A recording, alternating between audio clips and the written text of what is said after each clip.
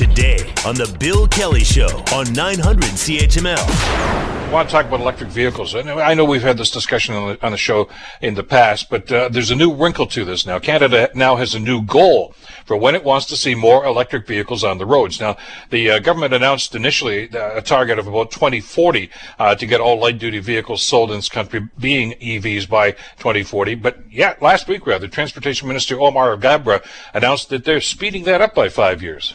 By 2035, all new cars and light-duty trucks sold in Canada will be zero-emission vehicles.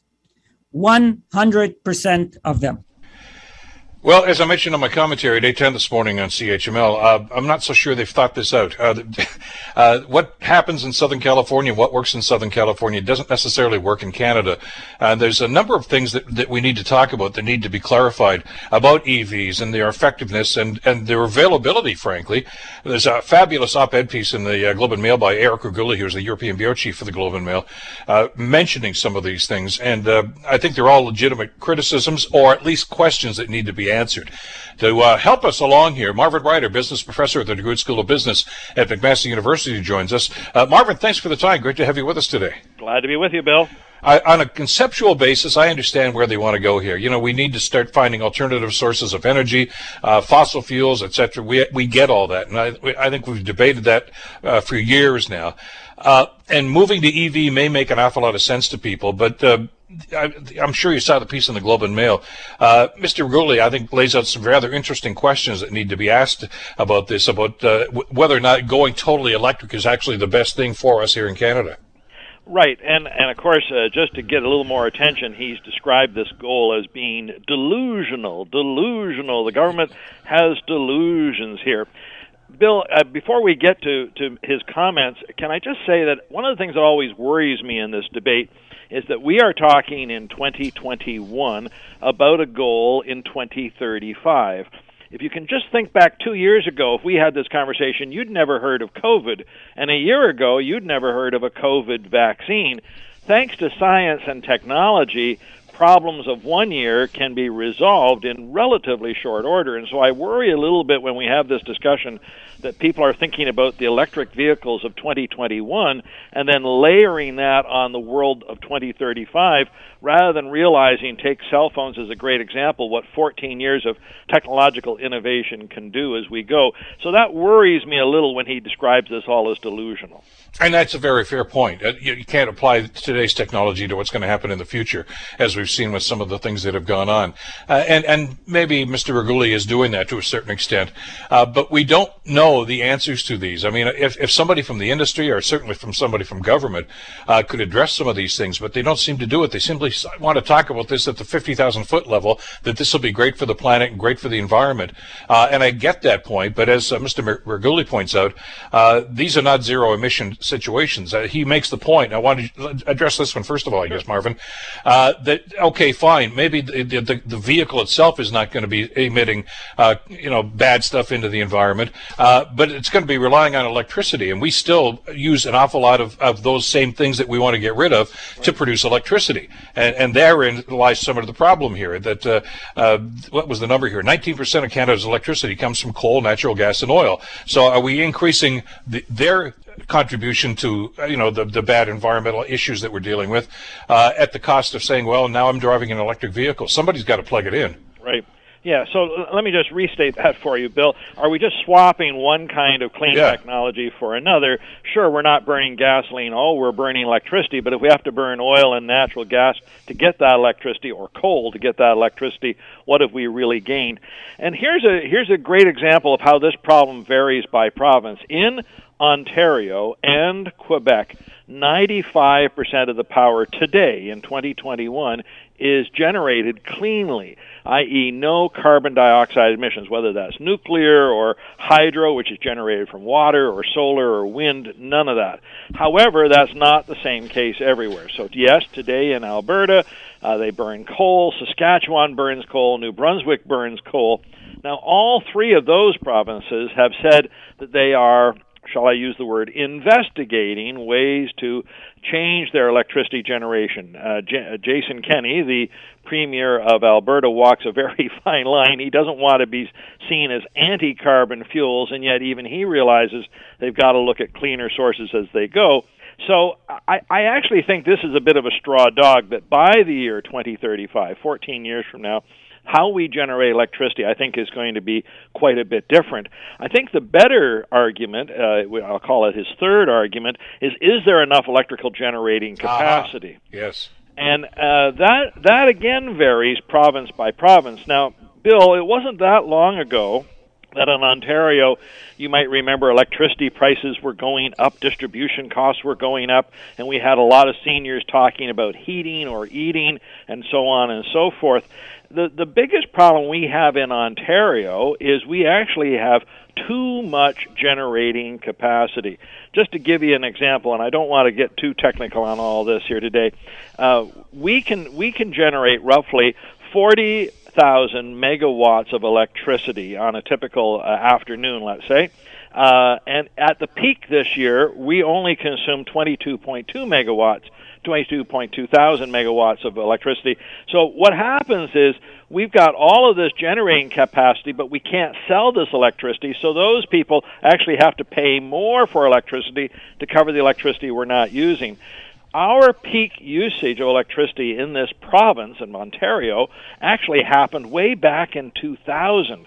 And even though we have more people living here today, our consumption has gone down thanks to various conservation moves and more efficient what have you. So I'm not saying he's false. I don't know, and I haven't actually seen the calculation as to how much electricity we're going to need if we all move to electric vehicles by 2035. But at least in Ontario, we have the extra capacity. Now, again, those people who want to be critical, California is a state that does have a problem, has a large population. And recently we've been having a heat wave, and they've been having some brownouts because clearly they don't have enough electrical generating capacity. Now, the idea that people will plug in their vehicles overnight when demand tends to fall, that's a great concept, but we don't live our lives strictly as a 9-to-5 basis. Lots of people work jobs elsewhere. So it's a legitimate question that we have to investigate, but then I'll flip that around. How much electricity does a car need? Again, if we look at the 2021 vehicles, they'll probably be quite different in 2035. I would just look at computers. The amount of electricity a computer consumes today is less than it did 20 years ago. Well, there's been advancements in just about every field. There's been advancements in the burning of fossil fuels, too. I mean, the vehicle I'm driving today is much more efficient than the one that I had 10 years ago. And that's going on. By the way, if we could just, beat our chest for a second, a lot of that research is happening at McMaster, at the Automotive Center down on Longwood Road, which is great news. And I get that. But the concern here, and you mentioned what happened in California, same thing happening in Alberta last week with that terrible heat wave that they had, where the government actually issued a proclamation said, please don't plug in your cars because we need it for air conditioning. And, with global warming and temperatures rising like this, air conditioning is going to become more of a feature and maybe more of a burden on the system. You and I remember 2003, 2004, that huge blackout we had in Ontario that lasted off and on for about 4 days. It scared the daylights out of everybody. And thank God it was that long ago. But you always wonder, are we going to, put that much pressure on the system right now and find ourselves back in that circumstance? And the reason I'm asking, because I don't know the answer. Yeah, well, it's that very blackout that you talk about that led the Ontario government, and this goes back to the Dalton McGuinty days, to really expand generating capacity. Every study we saw back in 2004-5 said we're going to hit the wall on this. We're going to have an electricity shortage. We need to generate more. What nobody had taken into consideration was the power of conservation and the power of technological innovation, so that, in fact, today, as I say, Ontario consumes less electricity today than it did 20 years ago, even with a bigger population.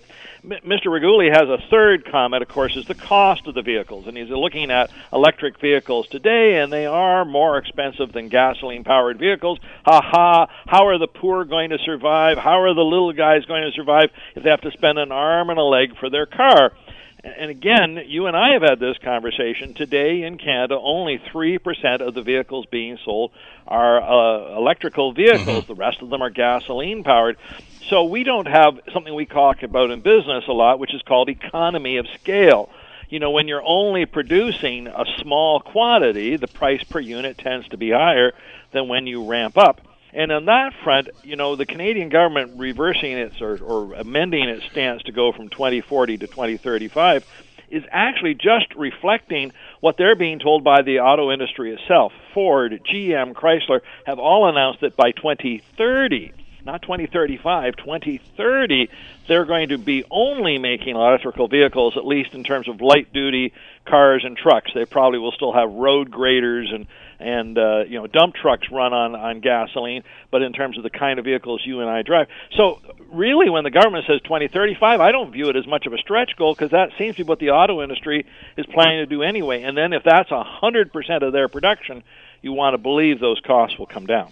Well, yeah, and that's a point well taken. I mean, not everybody's going to buy a Tesla.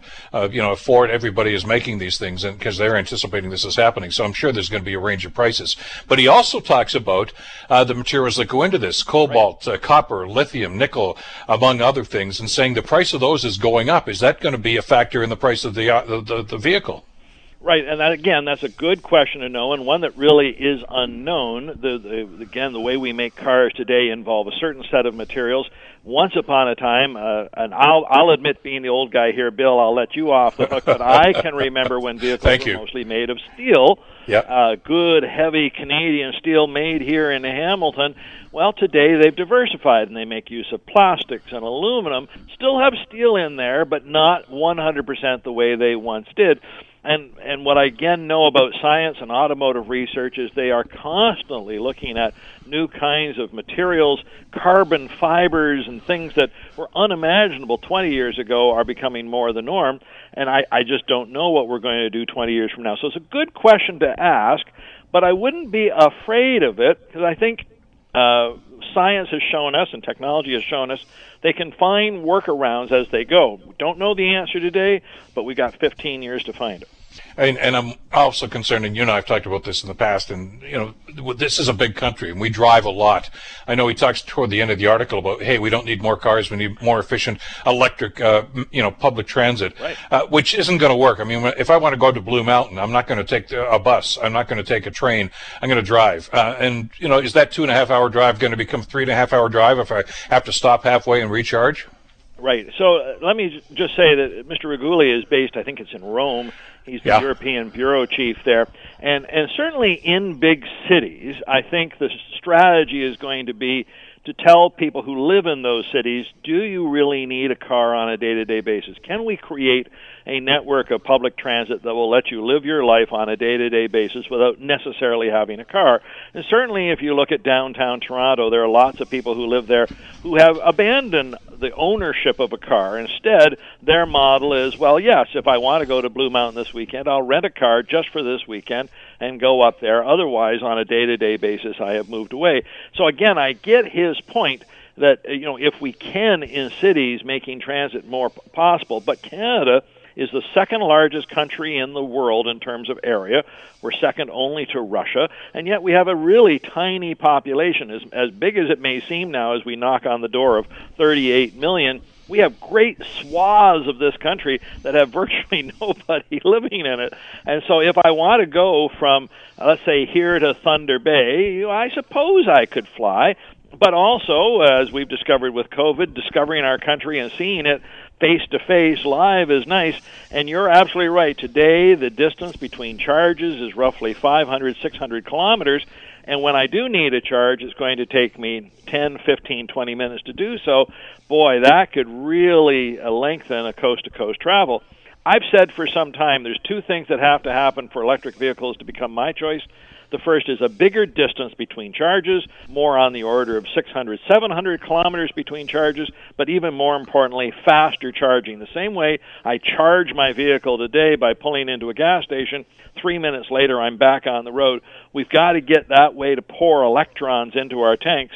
But again, we've come so far so fast, I think in another 15 years all of that is possible. Good to ask the questions, but let's also keep a possible open mind to all where we're going. One of my other concerns, of course, is once the battery is gone, it's gone. I mean, you don't recharge that battery, and so that's the end of its life. I mean, where are the batteries going to go? Is the vehicle going on the scrap heap? Those are all concerns. But I got about a minute left, and I wanted to get your opinion on this. Is the fact that it seems, Marvin, that it's the industry that's driving this, is that going to accelerate some of the technologies that you've just talked about and some of the improvements? Yeah, absolutely. This would be quite a different story if Ford, Chrysler, GM were saying, we don't want to go there. We want to only make gas-powered vehicles. You're forcing us to do something we don't want to do. Well, then they're not going to invest in the research and technology. You're sort of dragging them to the trough. The fact that this is someplace they want to go, they're going to be spending this money and doing this regardless. To your point, by the way, with Bill, with those batteries, certainly lithium-ion batteries, you can recharge them and recharge them up to a point, and then eventually they do have to be replaced. That is not an inexpensive proposition. But, dear God, please let us get out of our mind that we're going to throw all of that away. Today, more and more batteries are recyclable. You send them back, they can find a way to make them work. So I think in designing these new cars, they're also going to design a recyclability into this that's going to make it even less wasteful as we go. Well, I'm reassured now because I know that as you and I are having this conversation, somebody someplace is working on all this stuff. So maybe this is all a moot point. We'll see what happens. Marvin, thanks so much for this, as always. Appreciate the time. Pleasure talking, Bill. Take care. Marvin Ryder from the DeGroote School of Business at McMaster. The Bill Kelly Show, weekdays from 9 to noon on 900 CHML.